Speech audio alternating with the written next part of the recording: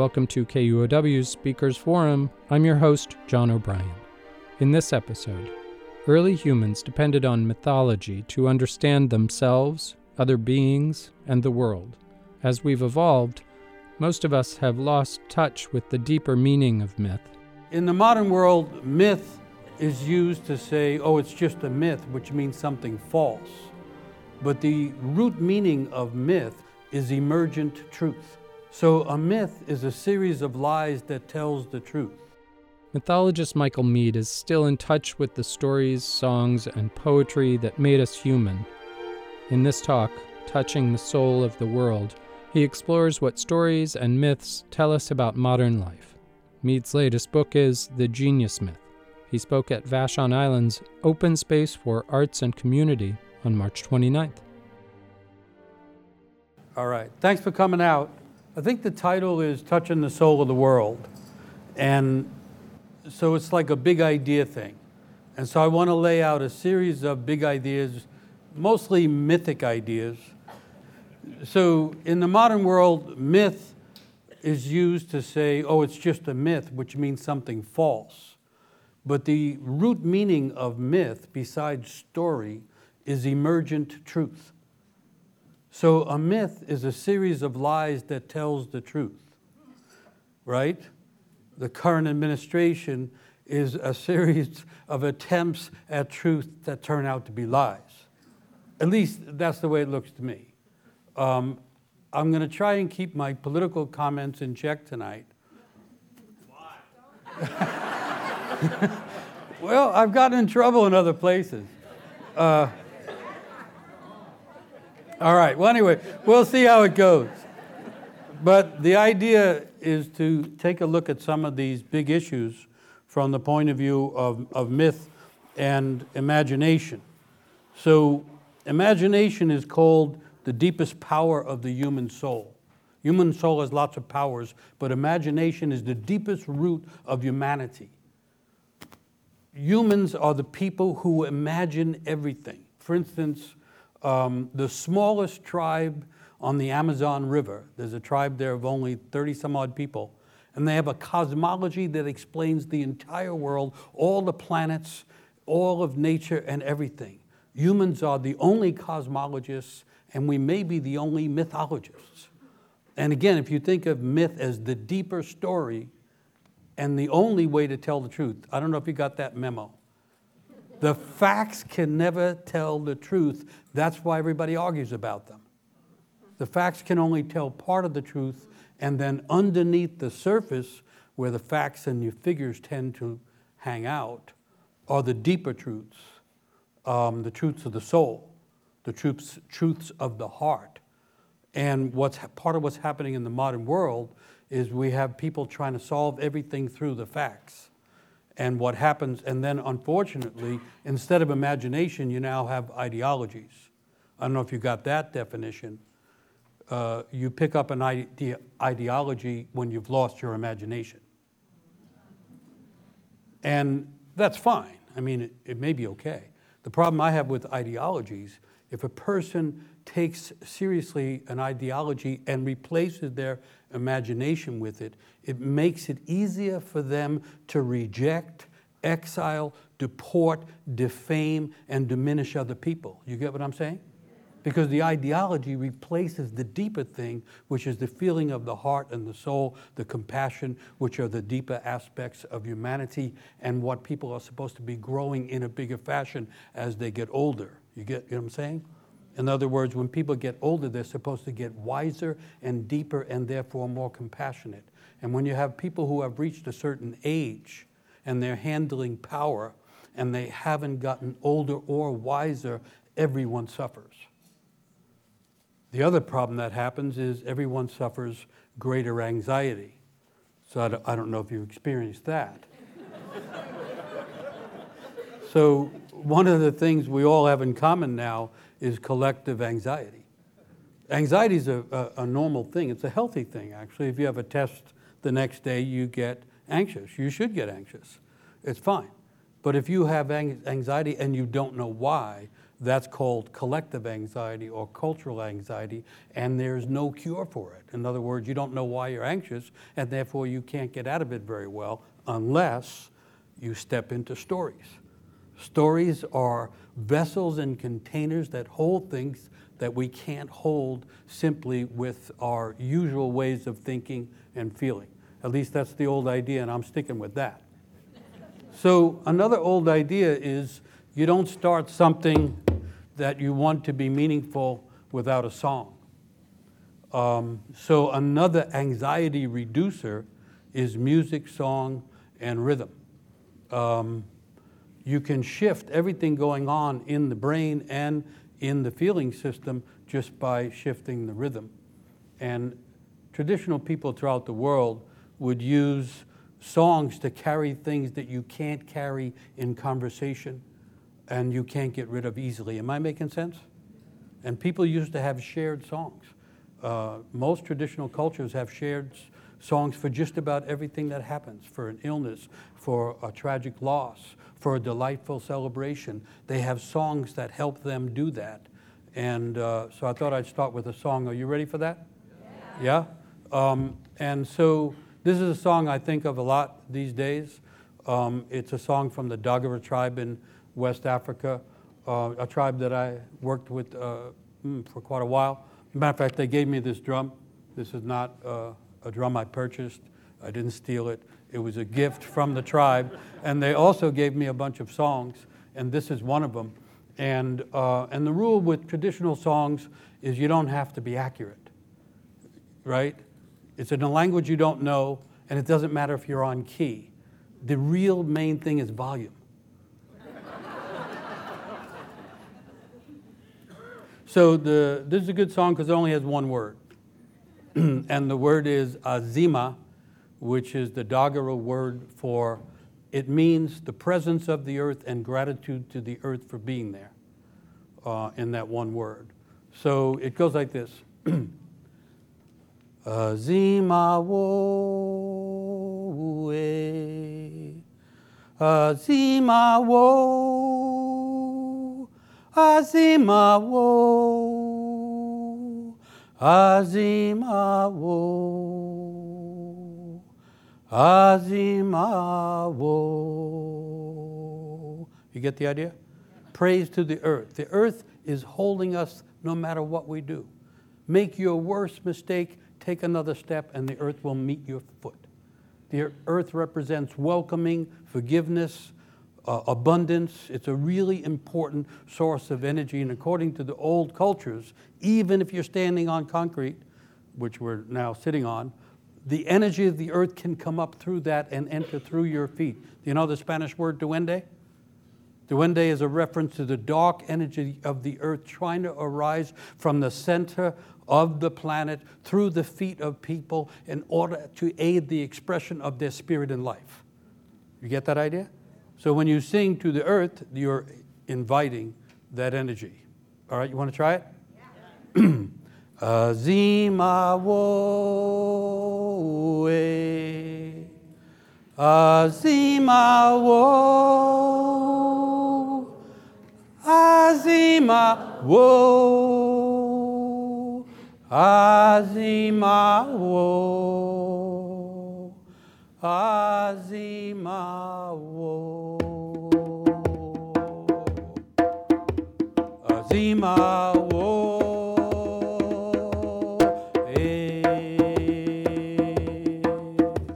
Azima wo, azima wo, azima wo, azima wo,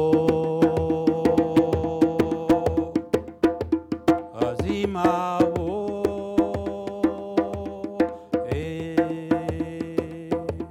Azima wo, azima wo, azima wo, azima wo,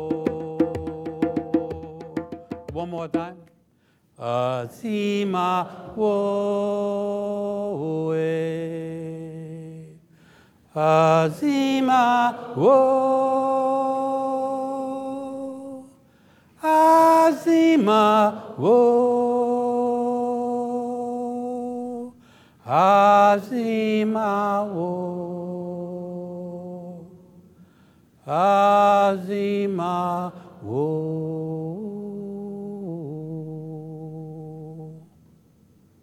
Thank you. Thanks for singing. That's the old tradition, you know. Everybody's upset, not sure what to do. Sit down and sing together. Sometimes the only harmony we can find is in a song. And I think we're living in a period where we're going to need the aid of old traditions to get through modern problems. One of the problems with the modern world is it's an intensely collectivized society. That is to say, it diminishes the individual for the benefit of the collective. So people are considered to be part of an age group, a purchasing group, a voting group, all that kind of stuff. And there are people busy collecting all the information. They know better than we do what we're interested in by this point. But what that doesn't allow for is the individual. And so one of the really old ideas is that history doesn't happen in the outside world coming towards us. History is made in the depths of the individual human soul. Humans are here to make history, not to repeat it and not to try to escape from it. So the individual is, all right, the big idea is called the three levels of the world. The macrocosm, everybody knows macro means big. So the macrocosm is the systems of the galaxies and the stars. And then the microcosm is a minor version of the macrocosm. And each person is considered to be a micro version of the macrocosm. The poet Rumi, who has become famous in the United States, even though he died in the 14th century, he says the world inside is greater than the world outside. That gets back to the idea of imagination. That inside ourselves we are enormous beings full of history, full of imagination, full of elements of nature as well. So the individual, in a certain sense, is equal to the big macrocosm. And so the third one, of course, is in the middle, and that's called the mesocosm, as in mezzanine or Mesozoic, something in the middle. And so no matter what happens in the culture, and we are in a period of unraveling, let's say, but no matter what happens, the stars still move in their courses. The macrocosm continues on. And no matter what happens in the culture, inside the depth of the soul of each individual person born, girl, boy, gendered this way, gendered that way, this kind of status, that kind of immigrant status, whatever it is, each one born is born with a unique soul, and that unique soul is equal in certain sense to the macrocosm. So what happens is the mesocosm, the middle ground, gets extremely messy. It falls apart, right? We're living in one of the most unusual times in the sense that nature is rattling and culture is unraveling, right? It's not just that they have put people in charge of the different departments of the government who think that that department shouldn't exist. Have you followed that? So it's not just that, it's that the institutions have been hollowing out anyway. You know, people are saying, geez, it might be the end of the world. No, the world already ended a while ago. We're in the after effect of a world that we used to think existed. You get what I'm saying? And I'll explain why that's not the worst thing that could happen. But in the meantime, the mesocosm gets all disrupted. And you get all kinds of terrible things going on, fearful things going on, increase of anxiety, lack of coherence, fake news instead of real news, whatever you want to focus on, it's all the disturbance in the mesocosm. So that won't be easily fixed. It's not going to be fixed by the next election or the one after that. It's a big cycle moving through the whole of the world, so to speak. So the one idea is when the mesocosm gets so rocky that you can't orient properly, you have two other places to go. One is to be in touch with the big singing of the spheres and the ongoing drama of creation happening every night, every day. The movement of all those planets, the song that they're singing. And the other place to go is to go deep inside and be in touch with the root of one's own being, which I've written a book about, to say one of the key parts of that is genius. That is to say, I have a hard time with the modern world because I love language and I'm always studying the roots of words. And so in the modern world, words often mean the opposite of what they're supposed to mean, like myth and false, but also genius. Most people think genius means high IQ or unusual talent, but the word genius means the spirit that's already there when you're born. The genius is a spirit inside each person. Everyone is a genius in their own right. Everyone came here with certain gifts and qualities intended to be given to the world. That's the purpose of being in the world. And so when the mesocosm and the institutions don't provide stability or protection, connecting to the big movement of the planets and the stars, people used to have no lights at night. The lights were the stars. The whole world came to an end when daylight ended, right? Remember when they had sundials? After dark, the sundial doesn't work well. It can't dial anything in. And so everything used to disappear. And since there was no time, everybody was in eternity. And then in the morning when the sun came back, the hours started up again. And people used to dip into eternity every night. It's hard to do that now. So you can do it, though, in your dreams or by being connected to things that have a touch of the eternal in them. Little problem when you go inside if you happen to be, say, a Freudian, right? Right, you know what I'm saying?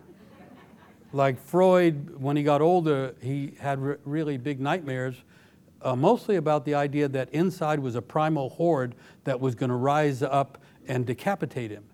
And so going inside became a bit of a problem.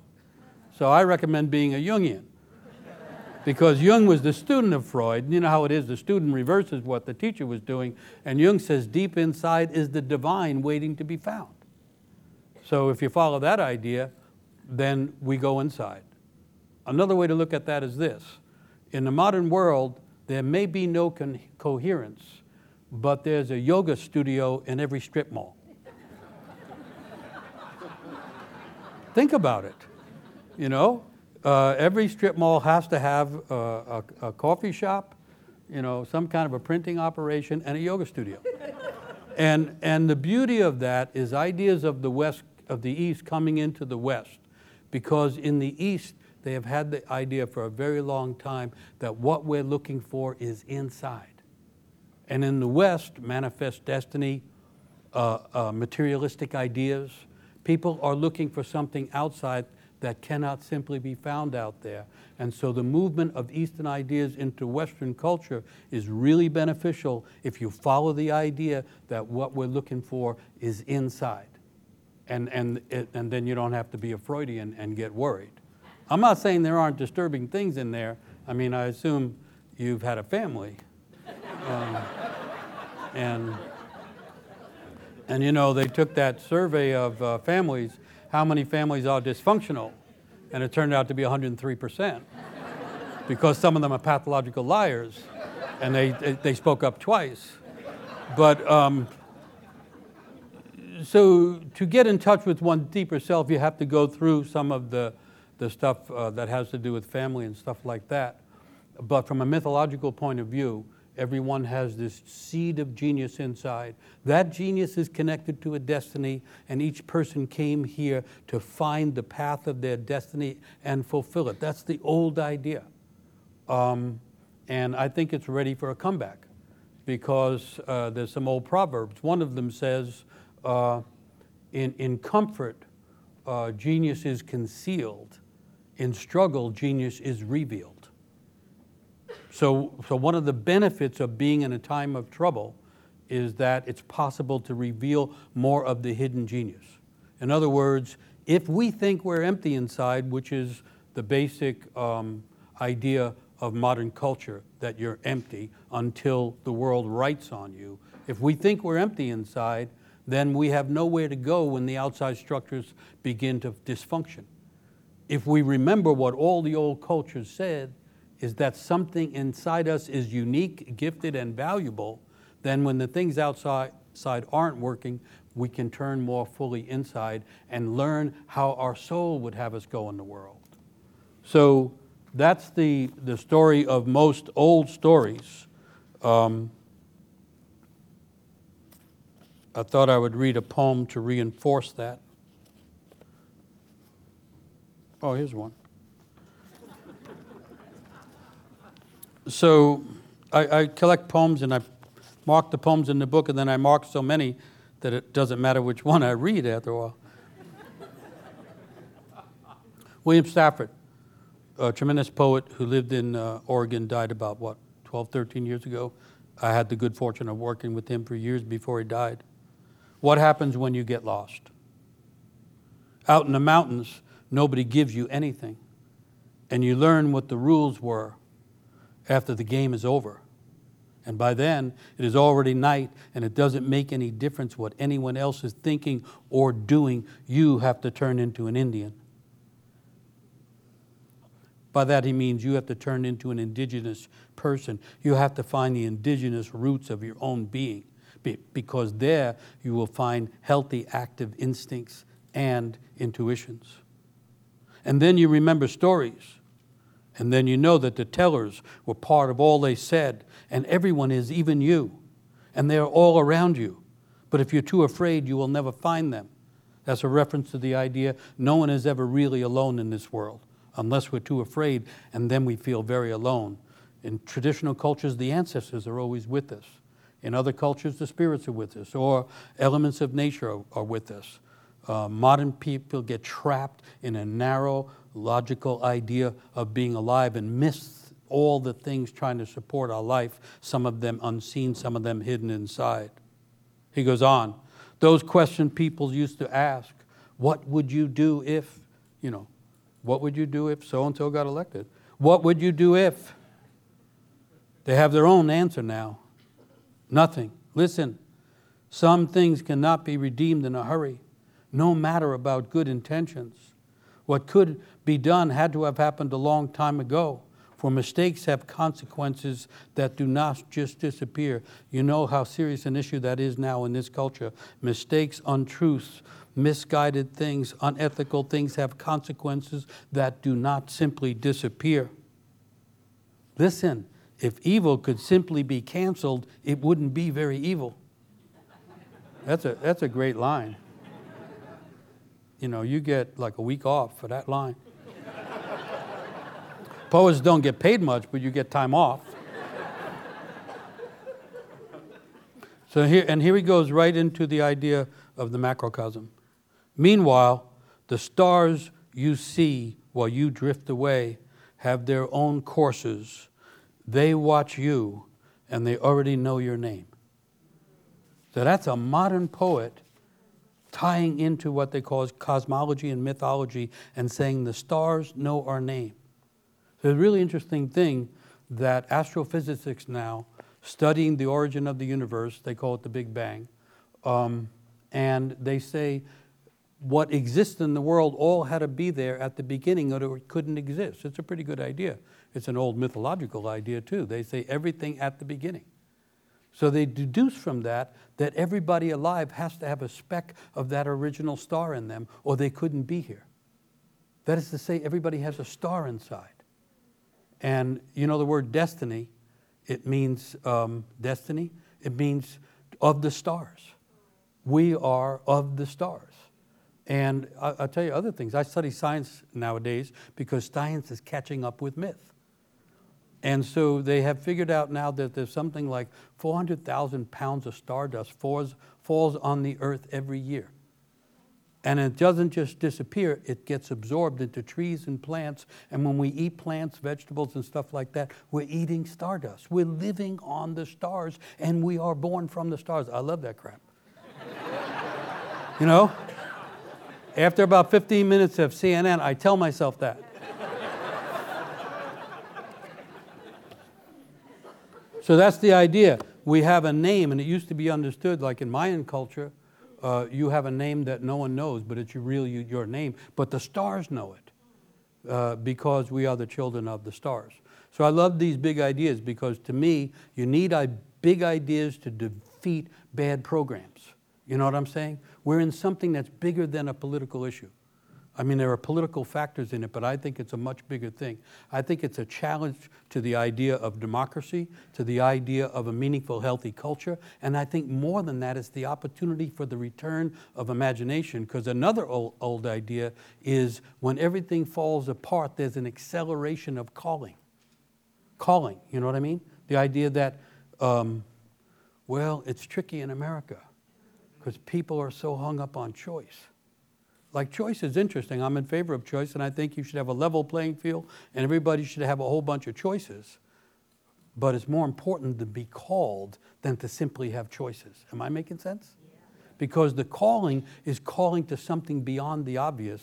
And in fact, the calling is calling to the genius inside of the person. That's what it's calling to. And just for those, I see a few people look a little bit older in the audience, just, you know, by way of encouragement and diminishing anxiety, because that's been said was part of the plan.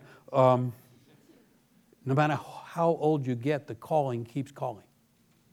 The calling is very specific to the individual, and you could live 50, 60, whatever number of years, and the calling keeps calling.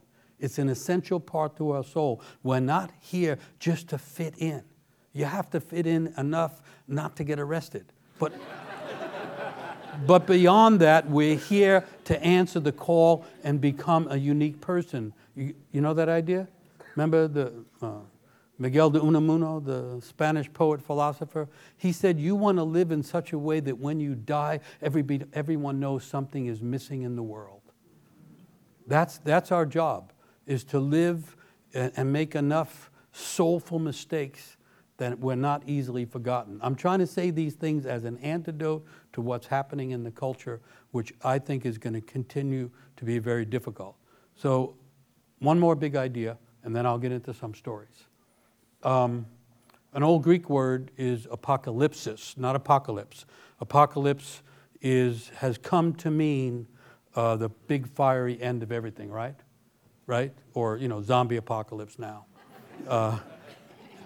You realize the Walking Dead becomes popular because it's symptomatic of the culture when so many people are walking dead because they haven't awakened to the thing trying to call them to live a real life. That's how that stuff works. The popular thing is a kind of interpretation of a cultural thing going on. So anyway, apocalypsis means a time when things fall apart and other things are born. It's a time of collapse and renewal. In other words, are we living through a collapse? Are we living through a challenge or even threat to common freedoms, to the idea of democracy, to the chance to have a meaningful life? Yes, we are. But while those things are rattling and collapsing, on the other side, other things are trying to be born. I'm not going to tell it tonight, but there's a wonderful Native American story where the old woman of the world who weaves everything has her weaving unravel. And she sits in the midst of all this unraveling, trying to figure out what to do, goes through whatever emotions you have when everything unravels before your eyes. And then she sees a loose thread, and she picks up the thread and she gets a new vision, and she begins weaving the whole world again. We're in that moment of collapse and renewal, of disaster and opportunity. I hope that makes sense, because otherwise we're screwed. Right?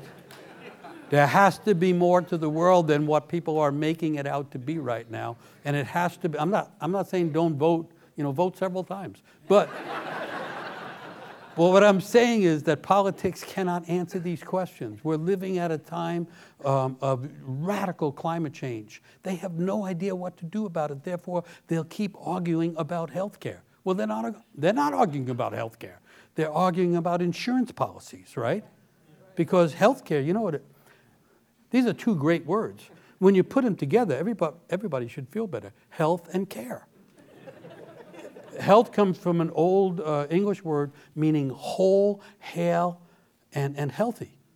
And care comes from an old word meaning deeply interested in, sympathetic with, and willing to support.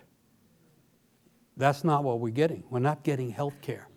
We're getting insurance against finding out what health might be like. I mean, this is the part of the problem. And so they keep fighting about things that aren't the things because they don't know. And again, loss of imagination. We live in a world that has gone flat again. Everybody's connected, but horizontally. There's a loss of vertical imagination. Back to the idea of the stars. Humans are such that our feet are planted on what they used to call the goat's earth. And our imagination, minds are supposed to be connected to the heavens above. And we are supposed to be like channels of energy passing between those two deep, great places, deep and high places. Vertical imagination. And what's happened is the world has gone horizontal, right? Everybody's connected alone.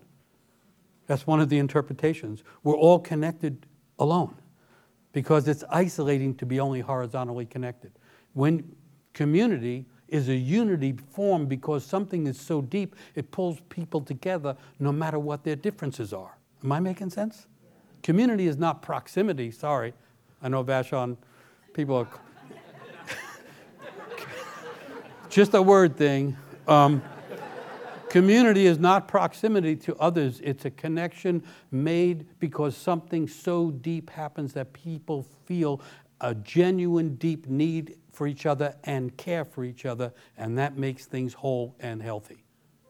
And when people are connected, everybody's more healthy, and the more a culture is divided, the more everybody gets unhealthy. I mean, I'm just saying these things because we're in trouble, you know. So, all right, I want to move towards stories. And I want to reinforce just that one idea. This is a place where choice matters. Things are going to keep falling apart, partly because of this apocalypsis movement that takes quite a while to go through. It's happened before, by the way. That's the message of mythology. Someone survived to tell the story, or we wouldn't have the stories. And so, I should make that clear. Right. Did you get the memo that the world's not going to end? The word end turns out not to mean completion. The word end doesn't mean finito, good night, over and out. The word end is like it means loose end or kind of a ragged end. And in the end, there's a loose thread or a loose end that starts it all over again. The world is going to continue. From a mythological point of view, it can't end. It starts over again. It doesn't mean it's not going to be hard and it isn't difficult right now, but it can't simply end. To me, I'm relieved by that idea. That's not the issue that the world would end. The issue, I think, is whether we get caught on the side of the unraveling and the despair and the cynicism and the conflict that is very real and very intense and easy to get caught in, especially if we don't remember that the other side is the renewal, reimagination, and actual recreation. So there's another mythological idea. The world, creation didn't happen back there, and then it's just been kind of bumping along since. Creation is ongoing, right? I'm not sure if people know that. Like in Western culture, they say in the beginning was the Word, and then they codify it into a book and say you have to believe it. But in tribal cultures, they say in the beginning was the sound, the resonance and reverberation and rhythm of life that once it started cannot stop, and it continues to recreate the world through each person living and all of the plants and everything too. So I like that idea a lot better. It doesn't mean we can't have big trouble. We already have that. It just means don't worry about the end of the world. And then if you take on the idea that the creation is ongoing, then humans are invited to be part of the ongoing creation of the world. And what I'm saying is when everything is falling apart, there's an acceleration of calling, and why not answer the call? It's just going to get more bumpy, difficult, disturbing, unbelievable anyway. So why not be on the path where we're being called to go? Am I making sense? Or someone once, I wrote a book called Why the World Doesn't End. I collected stories from all different cultures that show that it renews from its own ashes and so on. And someone said to me, well, wait a minute. You wrote the book. You can't really prove this. What if the world ends? And I said, consider this. If the world ends, there's no one around to tell me I was wrong. If the world ends, we're all gone. So, whatever. But even if the world is ending, I'd rather be walking towards the destiny my soul is called to than doing something else. And if the world doesn't end, I'd rather be walking towards the destiny. You get what I'm saying? It's the best thing to do, and it's the nature of human nature to be on a unique individual adventure that is the unfolding of a life that is wound inside us and unfolds like the plot line of a good story. So that's my antidote to what's happening in the culture as it continues to rattle. One more turn I want to make on that. If I'm following the path that I'm called to, which, by the way, announces itself repeatedly throughout life, if I'm following that, I am much more likely to wind up at an intersection where I can be helpful to other people because I'm rooted in who I really am. And if you take the idea I said before, everybody's gifted, everybody has something to give, I'm more likely to be helpful to others and helpful to the bigger causes in the world if I'm on the path I'm supposed to be on. Am I making sense? There is no single idea, no big vote, no big cause that's going to work for everybody. It's not like that. The only myth I've ever seen in my lifetime that had any purchase in the modern world was the hero's journey. Remember, you know the hero's journey? Joseph Campbell, and that kind of, and it's a great story, the hero's journey. I just think it's not the right story for now, for several reasons. It's too often imagined as what we're after is outside ourselves. It's a little bit too masculine, the whole hero thing, and it's right. And it's too easily turned into superheroes, which is a big, fantastic waste of time. So I suggest the genius myth, which is you don't have to go looking for it because it's already inside you. Everybody has it, girl, boy, any kind of person you want to imagine already has it, and it's a matter of finding it from inside and bringing it out. And given that the world is in so much trouble throughout nature, throughout culture, heroism isn't going to fix it. As a matter of fact, heroism has gotten us into a lot of trouble. But if a whole bunch of people answered the call in all their individual, strange and unique genius ways, maybe a whole bunch of people awakening could begin to solve all the problems. Does that make sense? Yeah. That's what I'm suggesting. That's a mythological idea that is rooted in the Western world. Genius is a Western kind of tradition. So that's the idea, and then I've laid it out in the Genius Myth book. All right, so now I want to move into stories. And the first one I just want to do a summary of before getting to an older, deeper story. But one of the things about stories, it says, this has happened before. In stories, they have the old idea, nothing new under the sun. So it may appear with a different guise, but it doesn't appear brand new. That the things, the ongoing troubles in the world and the ongoing ways to solve the troubles in the world keep repeating.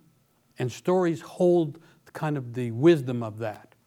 And so I'm always looking for stories to explain what we're experiencing. That's my interest. How does myth work in the modern world? And so right now, the big thing going on in this culture where we live is obviously the recent election, the new administration, and the chaos coming out of it. I mean, I say chaos because they say chaos. And then I try to say, I send memos saying, if you play with chaos, it plays you. You cannot use chaos very long before it plays on you. But anyway, looking for stories. And it's interesting to me to see how the emperor without clothes is being referenced a lot, and that's a good thing. But there are other stories about people who rise to power that might come closer to the mark. And so I happened to open a book of world stories the other day, or last week, really. And I opened to a story from Eastern Europe called The Tsar Trojan Goat Ears.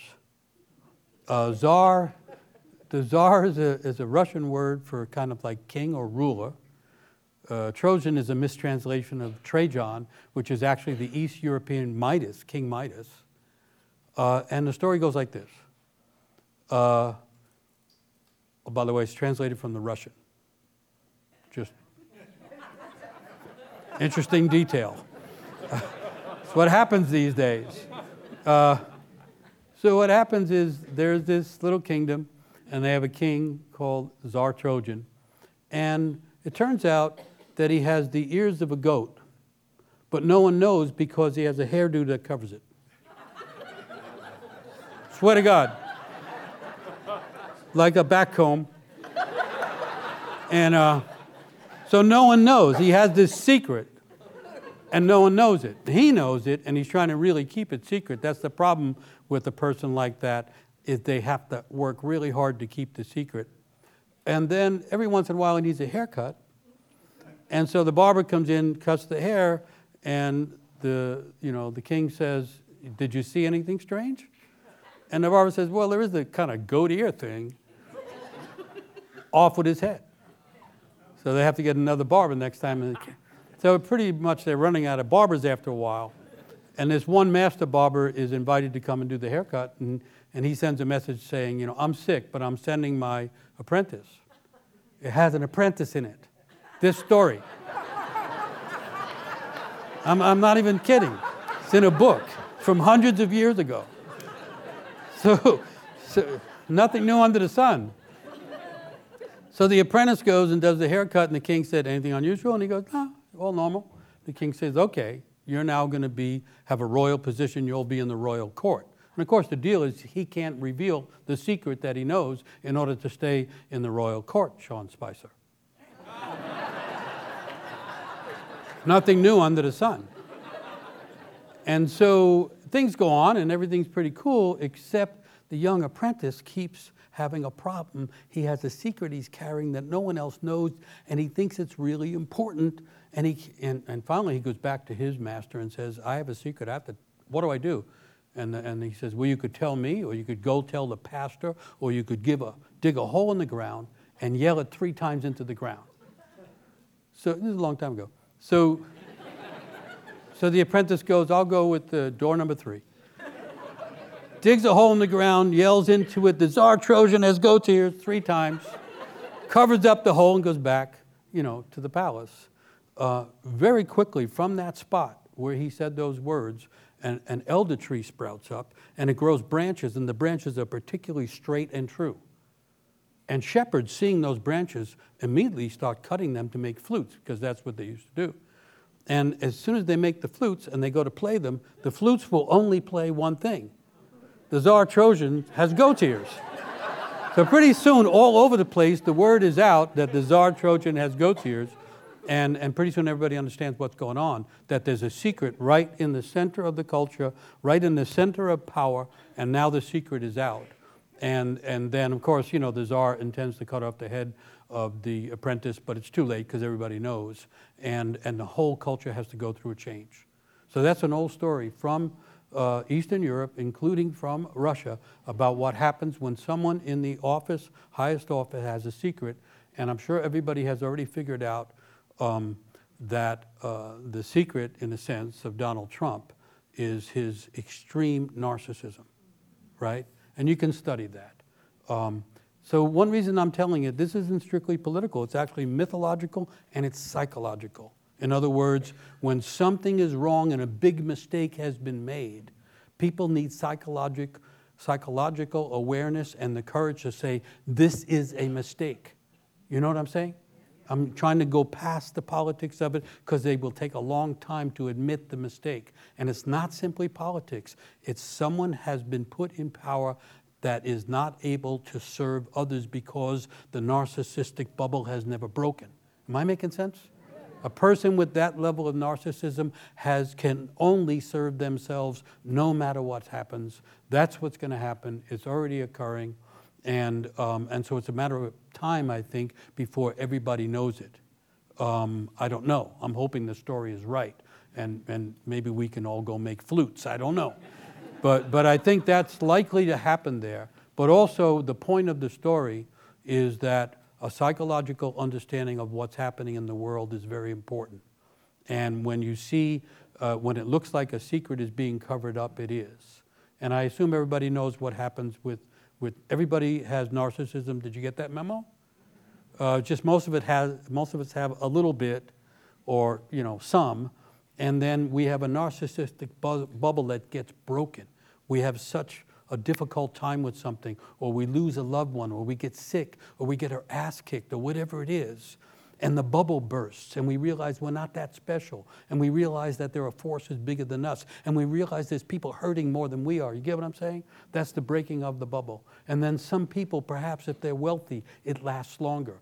Or if they've been supported a certain way, they don't have their bubble burst. And we have someone now at the peak of power, considered to be the most powerful person in the world. Oh, by the way, narcissists want to be the most powerful person in the world.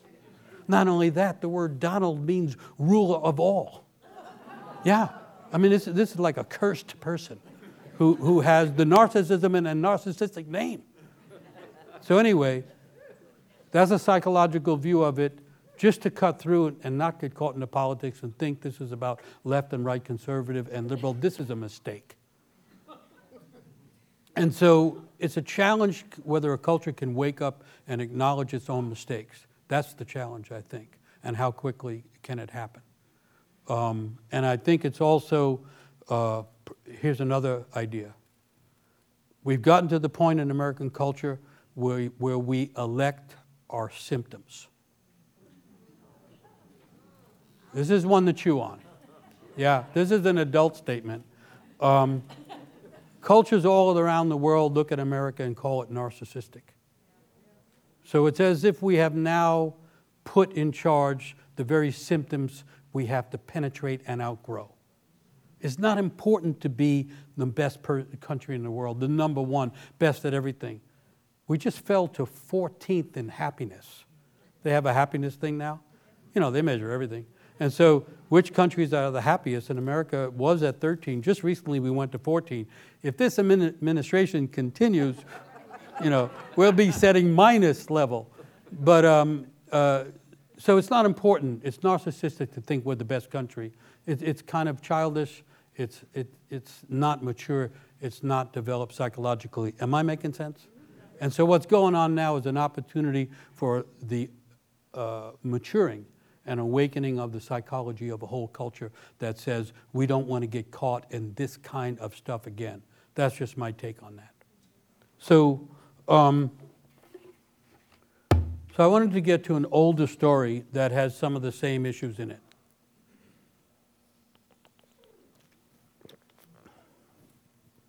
And I used to hesitate to tell this story, but with what's going on in the world now, it just seems much more appropriate. And so this is a story from the Vedas. It's from ancient India. It's probably, well, it's thousands of years old. And it goes like this. Oh, I should mention, I have a tendency to do multicultural things. So I'm going to tell an ancient story from India while playing a drum for West Africa with a goat skin on it from a volunteer goat from Vashon. And I'll do it in a New York accent, and then afterwards I'll give an Irish interpretation. It's just what happened.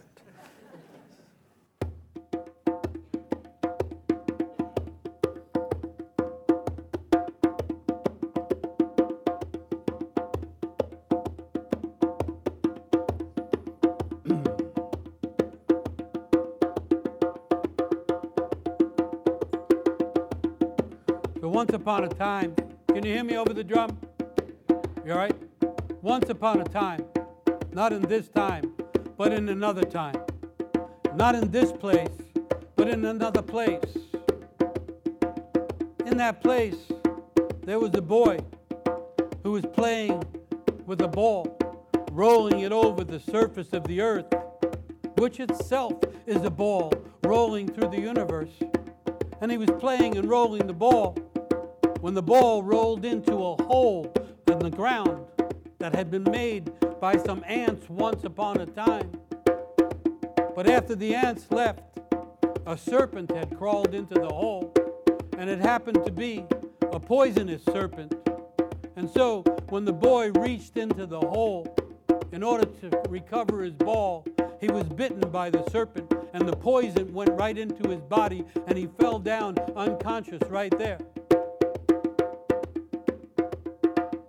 Then it happened that his mother and father sensed that something was wrong.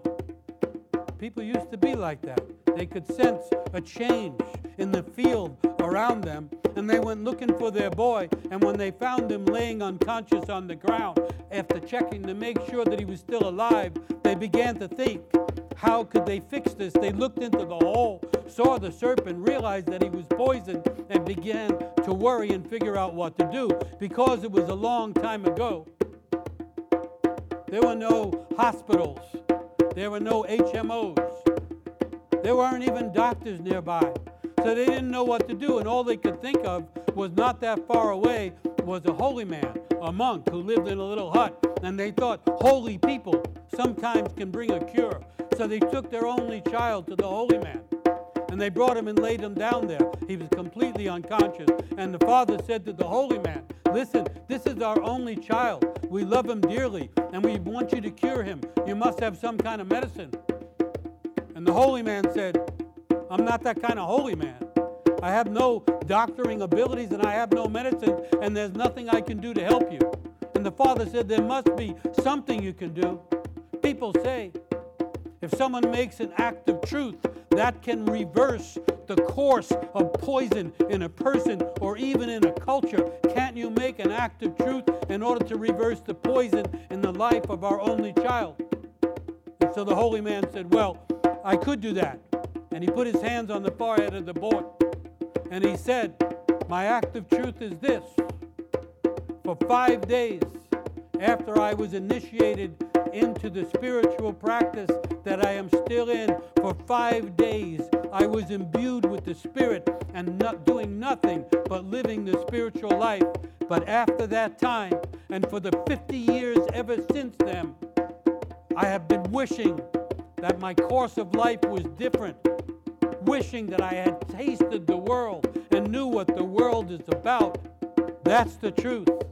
That for a holy man, I was only holy for 5 days. And I say this truth in order to drive the poison out of the boy and bring the boy back into life. And at that point, the boy's eyes opened. And he lifted his head and looked around. But the rest of his body was still inert. And so the holy man said to the father, how about if you make an act of truth in order to bring your son back and drive the poison from his body? And so the father, realizing this was in fact the right thing to do, put his hands on the chest of his son. And he said, I am known by everyone as being a wealthy and powerful man. But my act of truth is I have never given generously to anyone. When I have given, I've given reluctantly. I have never given of the abundance that I have received myself. The truth is that although I am very powerful and wealthy, I have never been generous. And I make this act of truth in order to drive the poison from the body of this boy and bring him back to life. And no sooner did he see it than the boy sat up. And he was now looking around. But the lower part of his body still did not move. And so then the father turned to the mother and said, my dear, I think it's important that you make an act of truth in order that our son could completely recover, drive the poison from his body and come back into life. And the mother said, I have a truth to speak, but I cannot say it in front of you, meaning her husband. And she looked imploringly at the holy man, hoping he would save her, and he just looked away. And then the father, the husband, said to his wife, whatever you have to say, please say it for the benefit and health of our son. And so the wife and mother of that child said, I have an act of truth. And the truth is that I have only ever loved one person in this world, and that is our child that is laying here. And I have never loved my husband. As a matter of fact, I have come to hate him. And that's the truth that I have to speak. And I speak it now to drive the poison out of the body of my son and bring him back into life. And no sooner did she say it than the boy was up on his feet and looking around for his ball and ready to go playing. And off he went. And that left the three people standing there looking at each other for quite a while, until the father broke the silence by saying to the holy man, I wonder this. Why did you not simply go out and enjoy the pleasures of the world? Why did you live a life that was false to you just because you had started down that path? And the holy man said, people respect me as a holy man. They never inquire to see whether I'm living out that promise or not. And I was afraid of losing that respect and finding myself unrespected and a little lost in the world. It was out of fear that I continued to live that way. But I'm curious about you. Everyone knows you to be wealthy and powerful. How is it that you're not also generous? And the father said, I am simply a person who inherited wealth from his own family and made something out of it, and everybody expects me to be generous, but I am not actually generous, and I have never found out why I should be in this world myself. And again, the holy man said, I don't understand it. Why didn't you just try it? And he said, because I feared losing the power and the belief of other people that I was strong and wealthy. And then he said to the wife, but you, my dear, if you hated me so, why did you not simply leave our marriage? And she said, because I feared that people would judge me, and I feared that I would be lonely and lost and diminished in the world. That's the only reason I stayed. And they all became quiet again until the father said to his wife, I hope that you will forgive me for making your life hard and for not noticing that the love between us was not there or was no longer there. And after a while, the wife said, I forgive you for that, and maybe you can forgive me for the hatred I've been carrying for so long. And after that, they just stood a little while longer looking at each other until the father said to the holy man, I hope you now could go back into the world and trust yourself and find the pleasure of the world and measure that against the holy life. I hope you can go and expand and live your life more truly, and I will try to do the same. And the wife said, and I will go find more love because I feel like that is necessary to my very soul. And so each of them set off in the direction they now felt they had to go.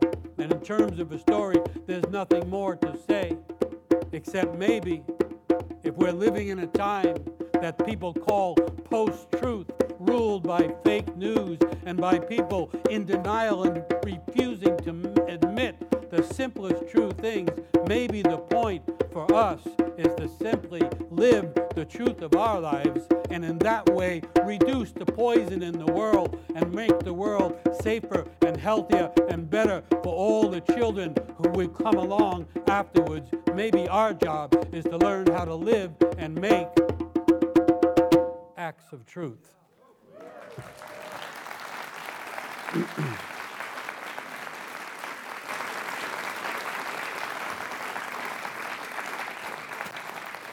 Quite a story, huh?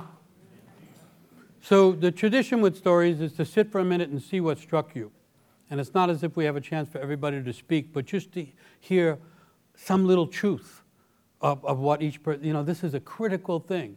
This is a mythological antidote to what's actually happening.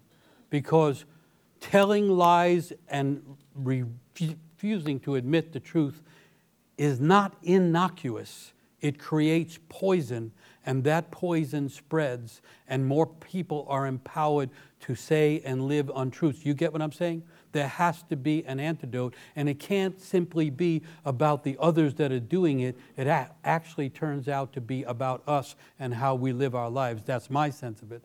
So just what struck you in the story, or what truth does it bring to mind for you, just so that we can hear a little bit of the community of story. Anyone? We'll believe you. Say it a little louder. The truth drove out poison. The truth drives out poison. The poison is getting deeper in the world, and it is very disturbing to the natural instincts of the soul. And so the antidote is to find more truth. Yes? Material wealth. What? Material wealth doesn't have generosity. Simply having wealth and having material goods, which is the aim most normally associated with America, has nothing to do with generosity. And generosity is one of the deep powers of the soul that is an indication. See, if we know we're gifted, then we know we have to give. You get what I'm saying? If someone knows they're gifted, it comes very quickly to understand we have to give.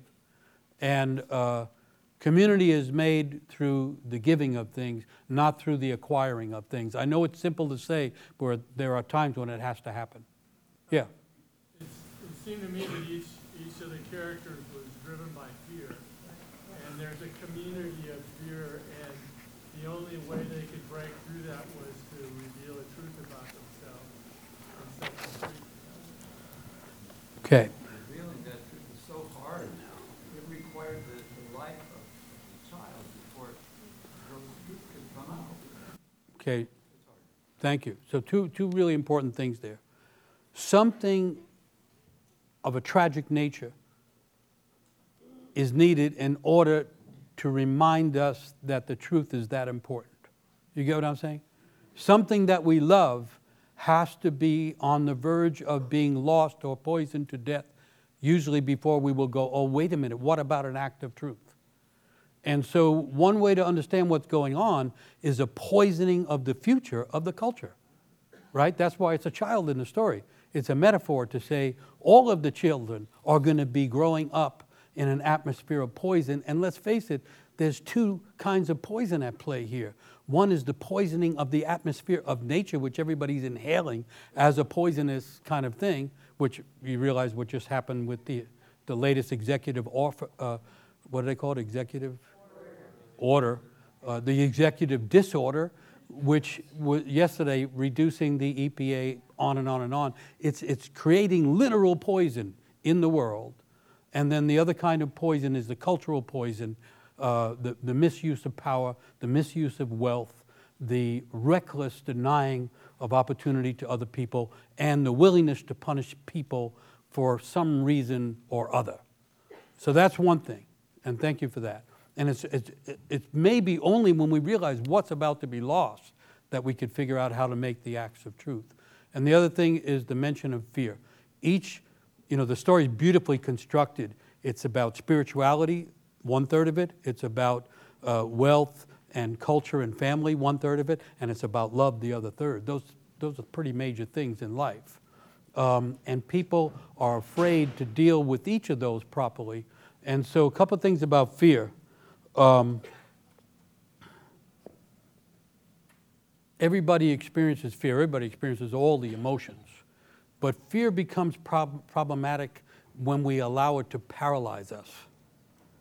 One old idea was that fear is the awakener of things. What's happening?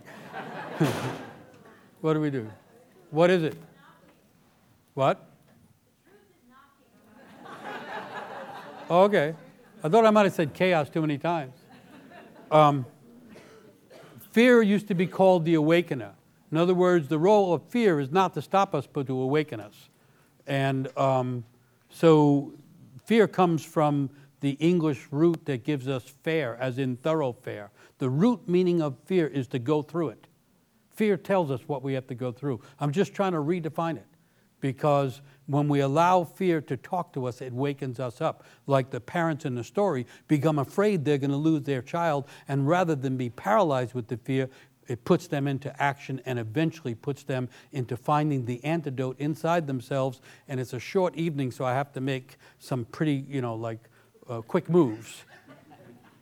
Native American people, we live in a Native American place, and the people that were here before most of us came here had the idea that everybody is born with medicine inside them.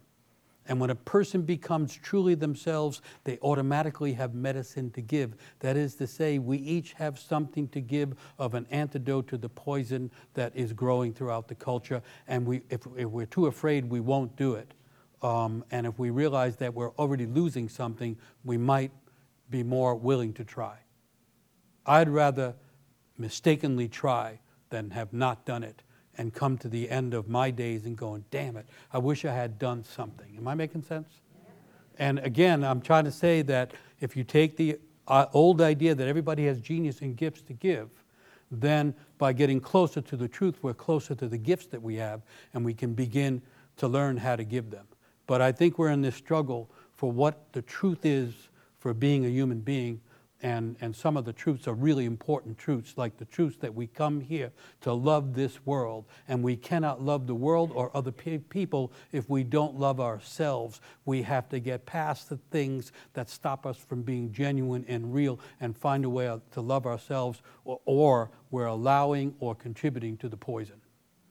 I'm just, making exaggerated statements. Because why not? Some of it might be true. But I'm also trying to argue for the importance of the individual. Notice it's just people from their own life saying, this is the act of truth I have. That's, in ancient India, they said you could reverse the course of the holy river if you told the truth.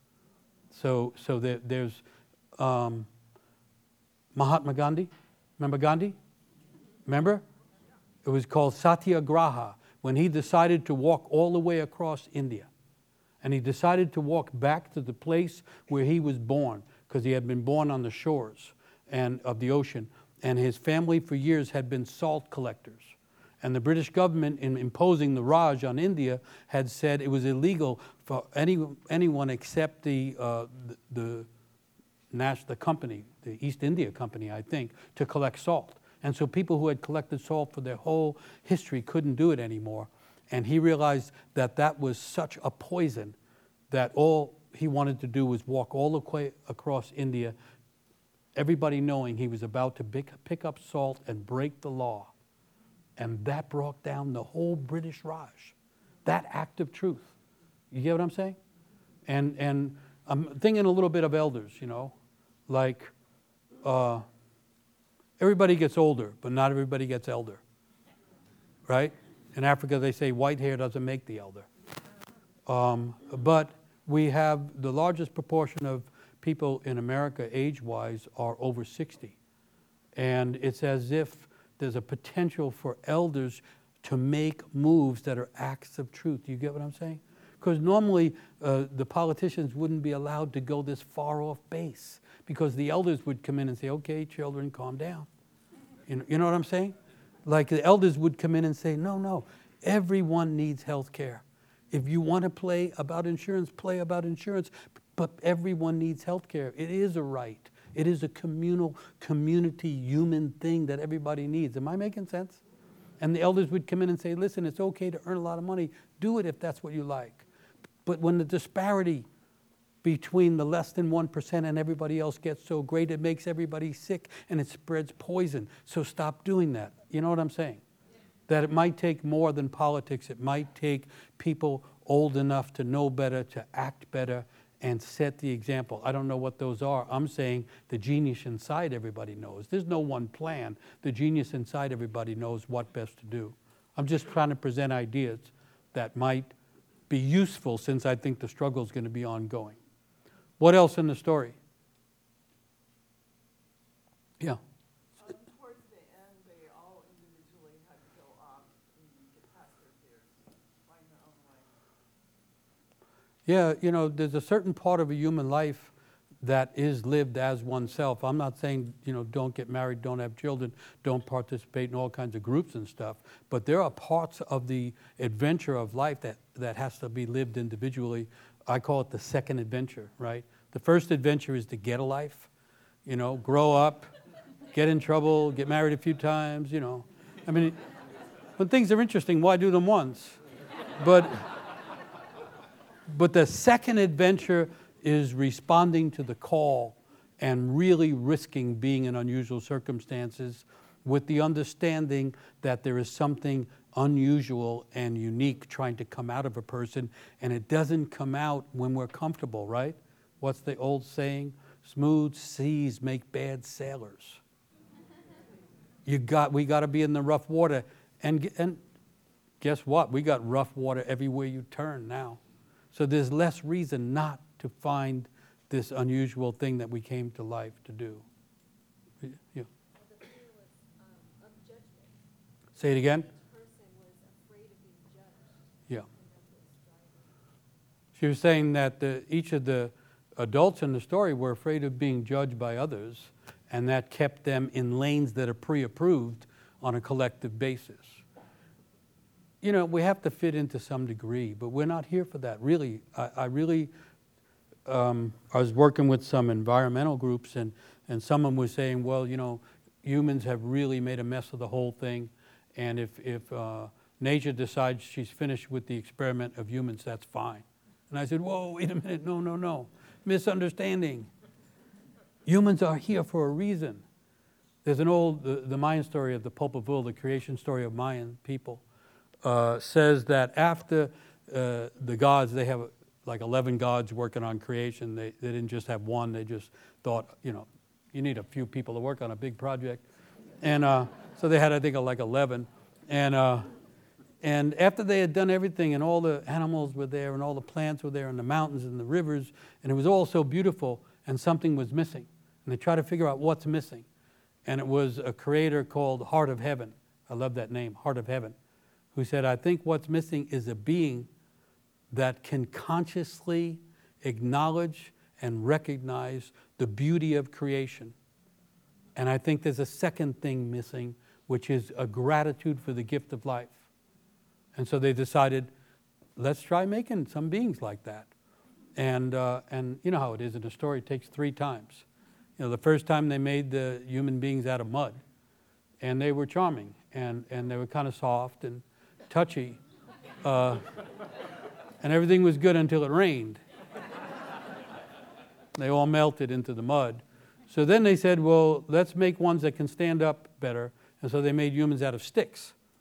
And those turned out to be a little hard-headed and hard-hearted.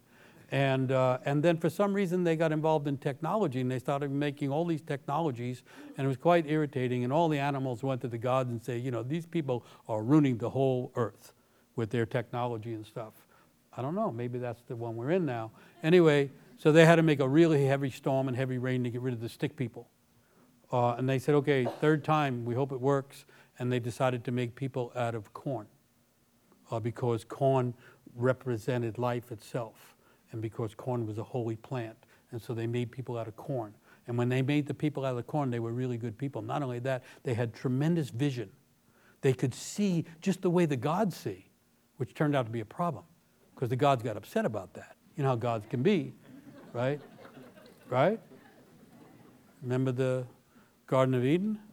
Anyway, the gods get upset real easily, and so the gods said, wait a minute, we can't have these characters down there seeing with the kind of vision we have, so they said we have to take the vision away, and Heart of Heaven said, you can't take it completely away, that would be like unfair. That would be a exaggerated executive order. So they said, why don't we diminish their vision, but they still could see really brilliantly when they look through stories, when they look through myth. And let's put something in them that reminds them when they're in the deepest trouble that they're closest to their vision. And so that's us. We're the ones that, when we accept honestly the trouble we're in, nature in big trouble, culture in big trouble, it may be fearsome or scary, but it puts us closer to the antidotes and closer to the part that we might do. At least that's the idea behind all the big stories. All right, anything else we need to say about? Yes? What about the boy going right back to playing with his ball? Okay, so I recognize the motherly instinct there. Children are supposed to play. Children are supposed to play. So now that the poison has been dealt with, and I don't know, you know, they probably go in and do something with the snake. Notice the snake again. It's in a lot of the old myths, but children have to go back to play. One of the things that's going on right now, the world is so heavy, and the anxiety in the air and the fear in the air is affecting the children and the parenting, because everybody's afraid and not sure exactly why, and the children don't get to play enough. Children are supposed to carefree play and feel the playfulness and the creative energy in the world that way. And the parents are supposed to be dealing with the poisons and the conflicts. Am I making sense?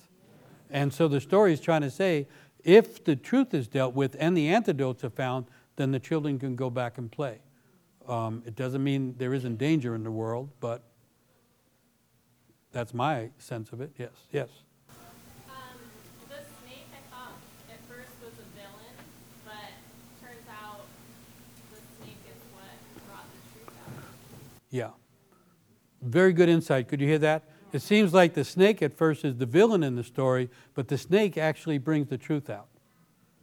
So this is in a lot of old stories where, like in the story of the old woman who's weaving the world, which tells it really beautifully. She makes this beautiful garment, the most beautiful thing anybody's ever seen.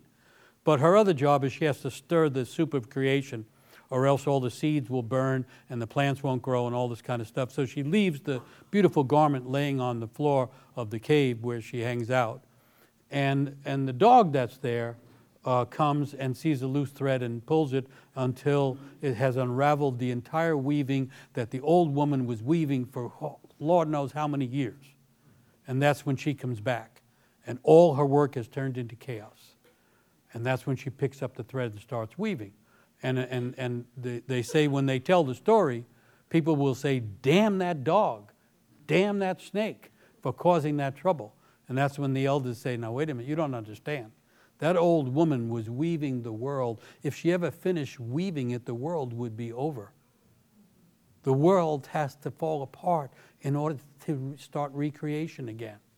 So it's not to say go out and get bitten by a snake, but it's to say once it has happened, it begins, the poison that is spreading has the activating quality of bringing out the antidote to the poison.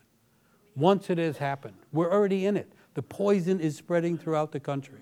What's happening to people who are here because they came north from Mexico? What's happening to people who are poor, who are being, going to be more poor? The denigration of the feminine. Go on and on and on. The beginning to hear the drum beats of going to war again. All that crazy stuff that people should know better than. It's already happening.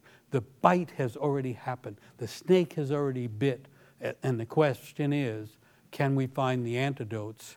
And the toughness about this story that says the antidote has to be found inside oneself. We have to find truth in ourselves. We can't demand it from leaders if we're not living it. We can demand it, but we also have to live it. So thank you for the snake. Yeah. And in everybody's life.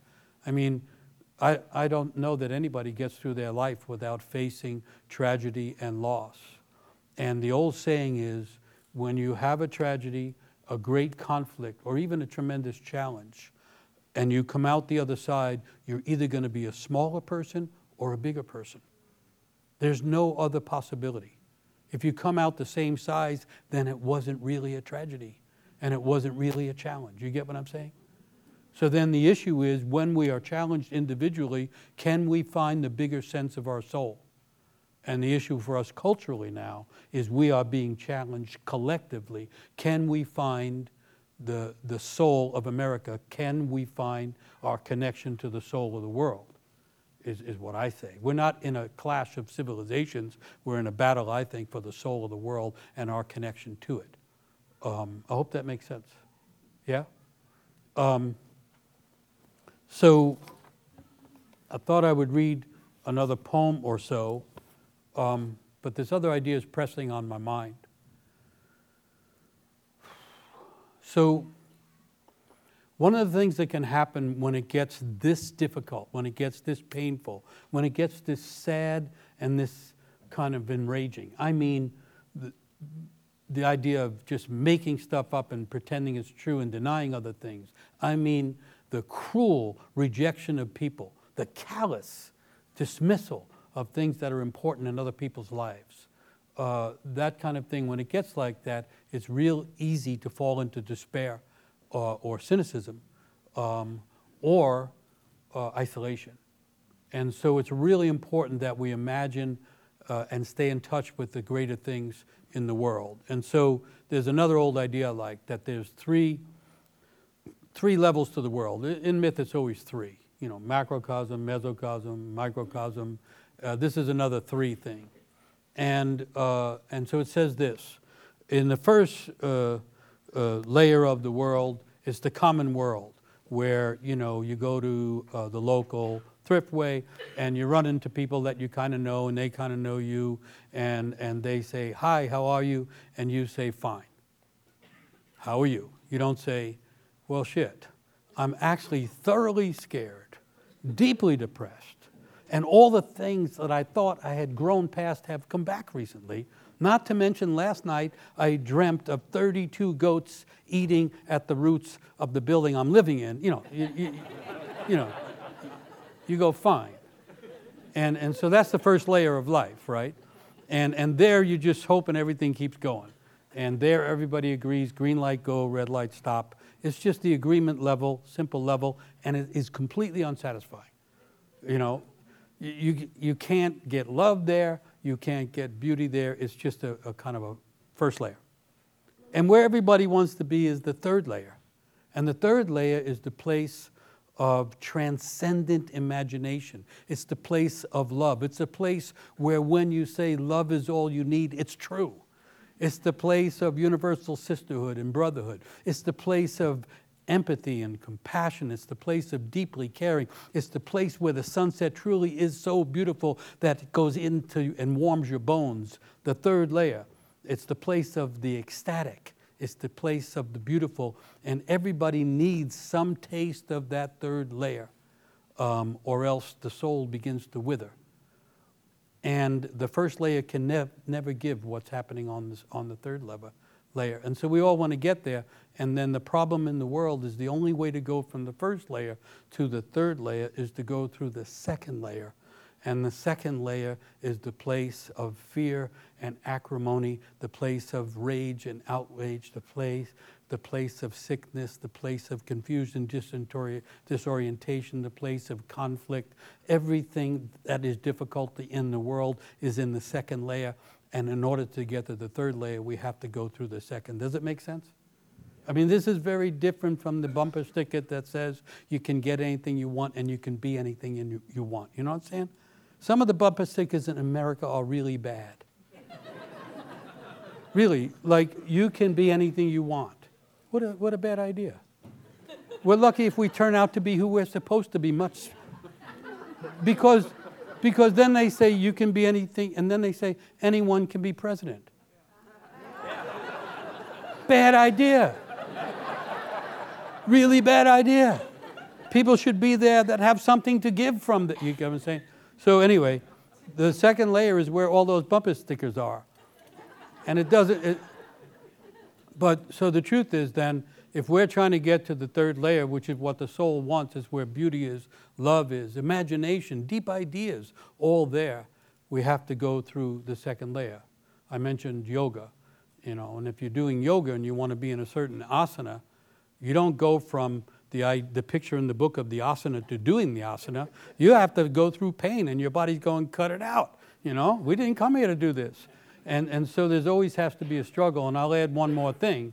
If you happen to get through the second layer of tragedy, loss, fear, disorder, and find the third layer where you're in love and you're in beauty and everything is transcendent, the next time you try to go, it won't work the same way. The second layer is moving. So the way you got there before, you have to, am I making sense? I'm just trying to say how it is. But my real point is this. If we don't get to the third layer once in a while, we get trapped in the second layer, and then we fall onto the side of things that says it's all falling apart and it's all no good and who cares, and you fall into the depression and the cynicism and so on. And so it isn't just a matter of having good intentions, it's a matter of getting a taste of that third layer. I hope that makes sense. So a few poems about the third layer, because I'm imagining we have to stop at some time. One of the problems with mythology, it is timeless. And so I sit here and I think, oh, here's another story. This is a poem by Ralph Jacobson called Sunflower. What sower walked over the earth, and which hands sowed our inward seeds of fire?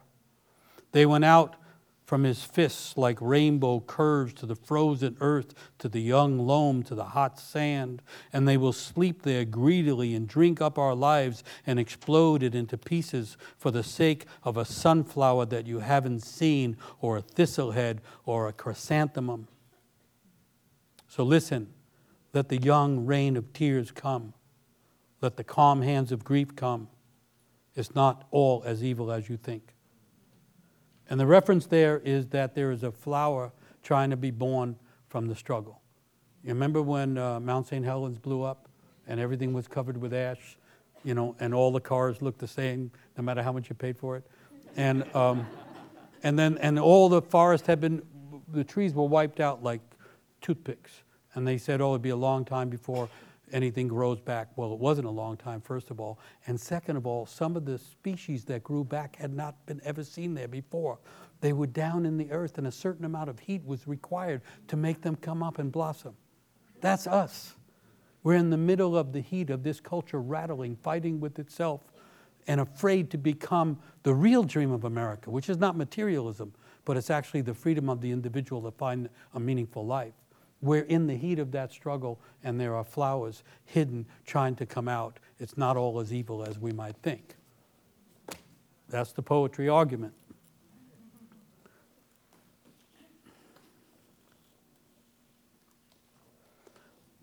It's a Hafez poem. Unfortunately, it is not possible to complete yourself without experiencing sorrow. Grief turns out to be a vital ingredient that not only shapes the heart, but also enriches it. In other words, I turn the TV off, I watch the news. I want to know what's going on. I want to see what's happening. And then I turn it off because my heart gets so heavy. I just feel so sorrowful that I can't watch anymore. That sorrow is not necessarily a bad thing. It shapes the heart and it can enrich it. So endure the sadness the best you can whenever its season happens to come to you. For the rain that falls from your eyes can bring new life to a field, just as on other days when you laugh, a sun takes birth in a sky that you will someday come to know. So see how all the essential elements are inside you, back to the microcosm idea. And see how it is that your soul is truly a sire of light. So this is the old idea that everything that exists is born of light, otherwise you couldn't see it. And that people have a light inside, and even if we're in the heavy times, we have a light that we can bring, and also we need to have those places where we can refuel our light. I'm talking about that third layer again. And maybe this is the last poem.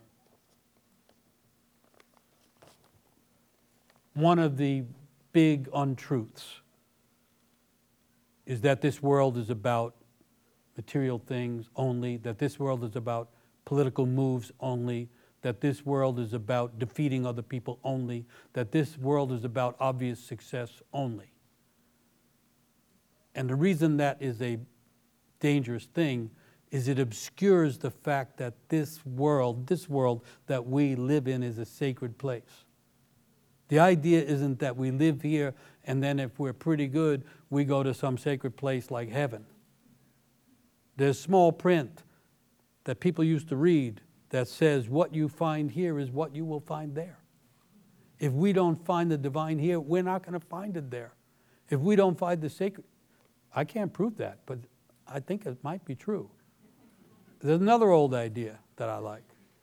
After we die, God makes love to us the way we made love to other people. So shape up out there. But the point is, in the middle of the carnage, as they're calling it, in the middle of the confusion, in the middle of the betrayal, because a huge betrayal is going on, in the middle of all that, this still is a sacred place. And our souls are secretly connected to the soul of the world that makes us not just citizens of the world, but sacred beings in search of a greater sacredness, you could say. This is Rumi. Now is the time to know that all you do is sacred. Now, why not consider a lasting truce between you and the divine? Now is the time to understand that all your ideas of right and wrong were just a child's training wheels to be laid aside when you can finally live with veracity and love. Notice they put truth next to love again. Now is the time for the world to know that every thought and every action is secretly sacred. This is the time for you to deeply compute the impossibility that there is anything in this world but grace. Now is the time to know that everything you do is sacred. So that's the poet talking from that third layer. And I think that third layer is important for surviving all the turmoil that's going to continue in the second layer. You could imagine that what's happened is the second layer of disturbance has broken into the first layer.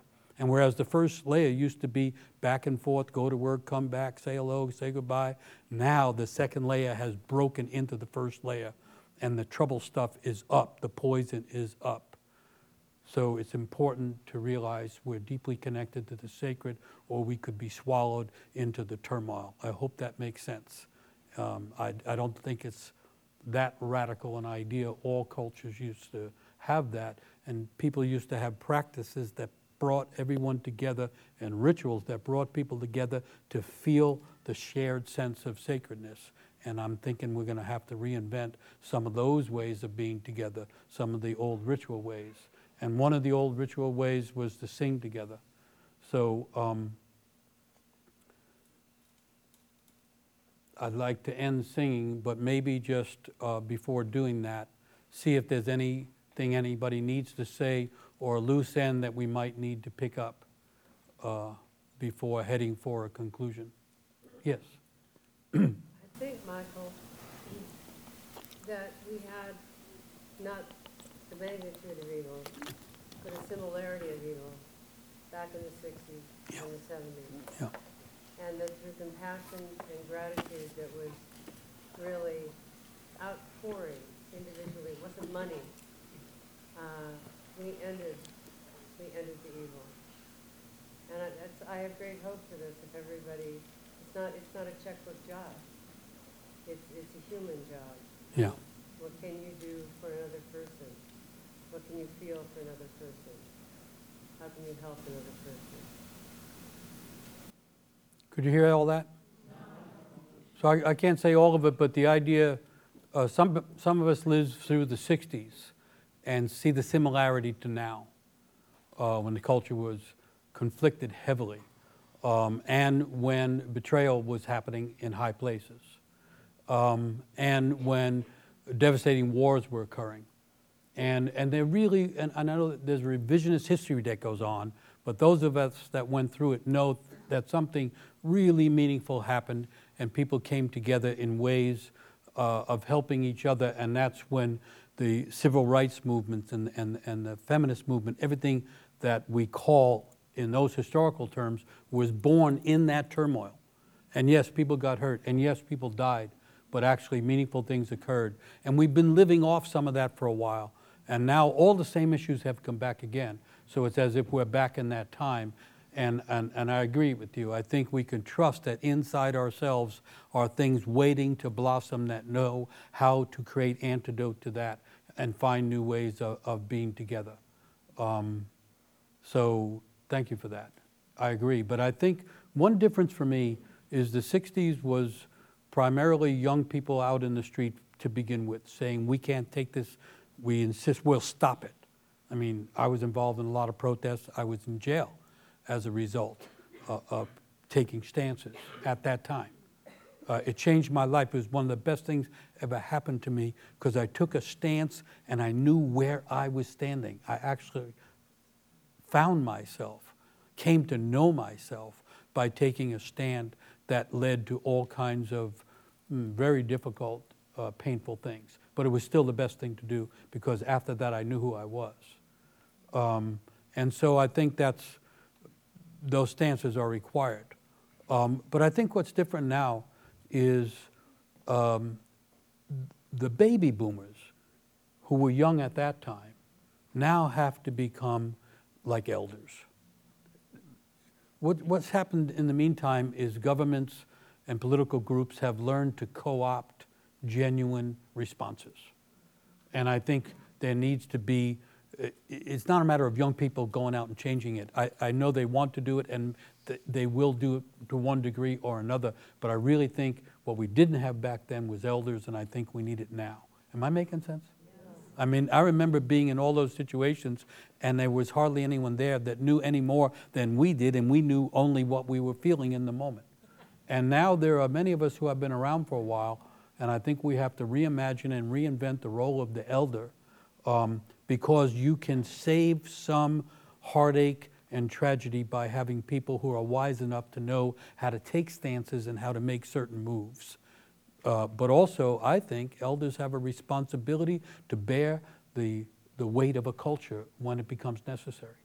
And so I think it's an opportunity to reinvent elders as much as it is an opportunity to find an acceleration of calling.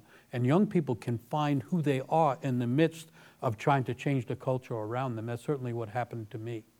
So thank you for bringing that up. As I said, it's all happened before. It's just that the technology has changed and the guise that people are wearing have changed, and some of the severity has changed. Some of the severity has changed. Anything else that just needs to be said? Yeah?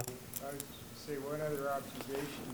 What you were talking about is that in the 60s we thought the age of Aquarius was right around the corner, some years away. And here we are 50 years later and realizing that ages take a lot more time to come around than we thought.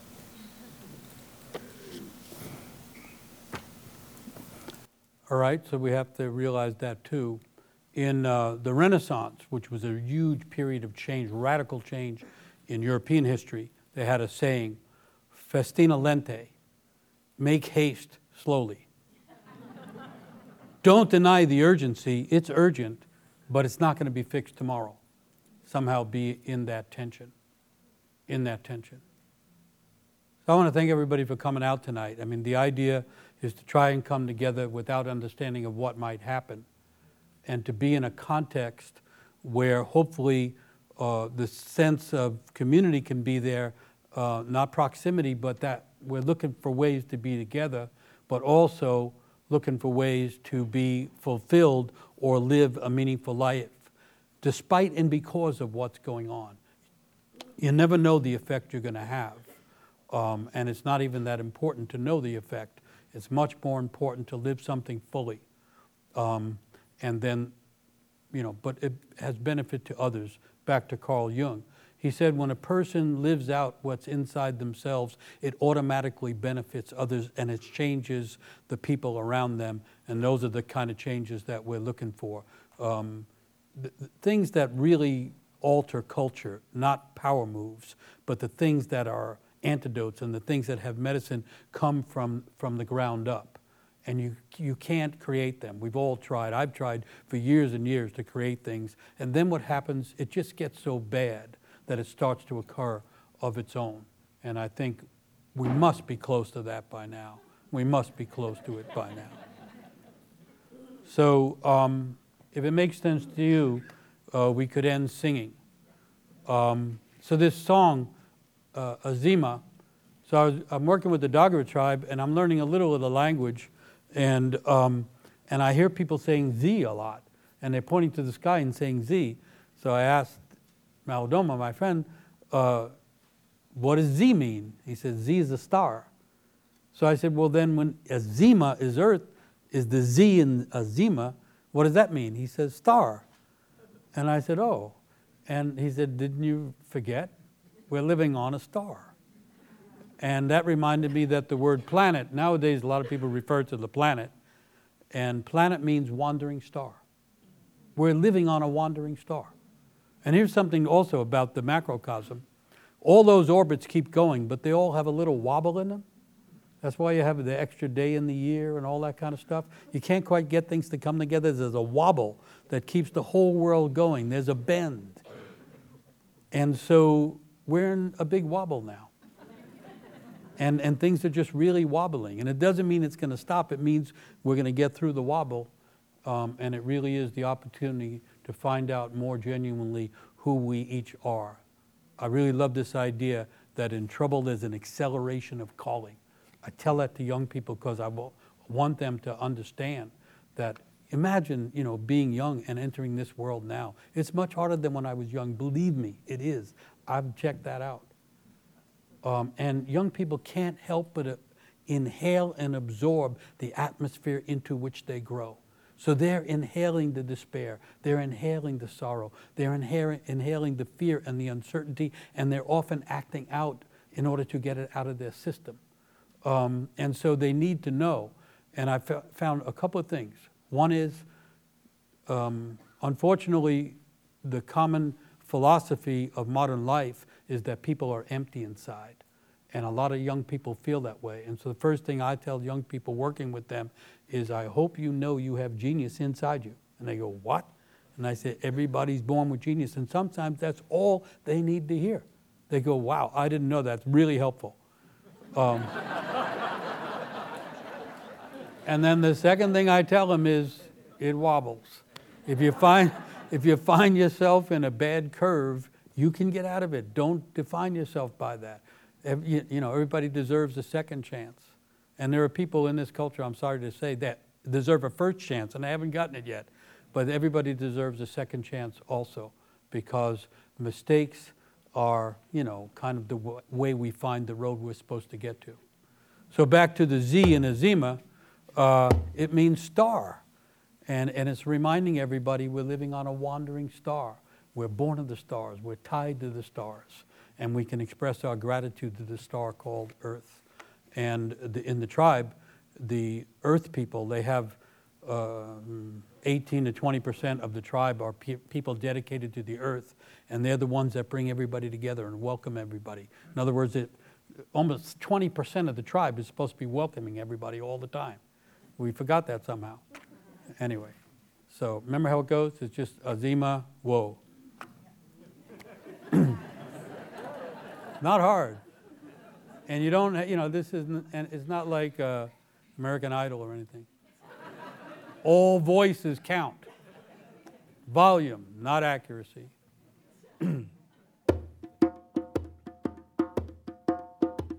Azima, wo, Azima, wo, Azima, wo, Azima, wo, Azima, wo, Azima,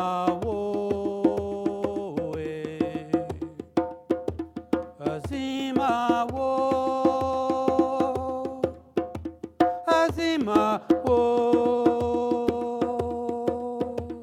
Azima, wo,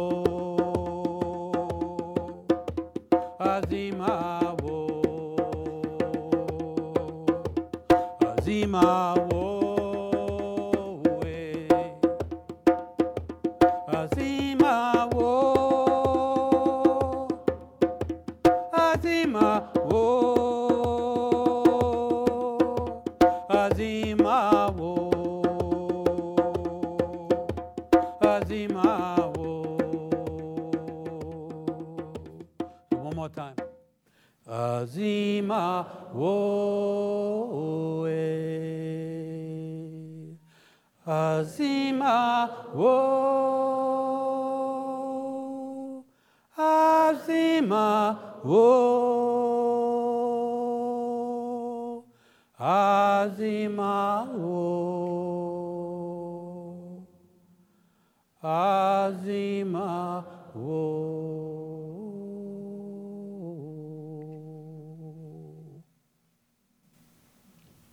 So, thank you for singing. Thank you for being interested in the soul and the world. Thank you for coming out. Thank you for bringing your genius to the world. Please bring it further out. Remember that third layer. Make sure you're finding some love and some joy, because the rest of the time for a while is going to be hard. And if we don't taste some of that, we can get lost and trapped in the second layer stuff. So thank you again.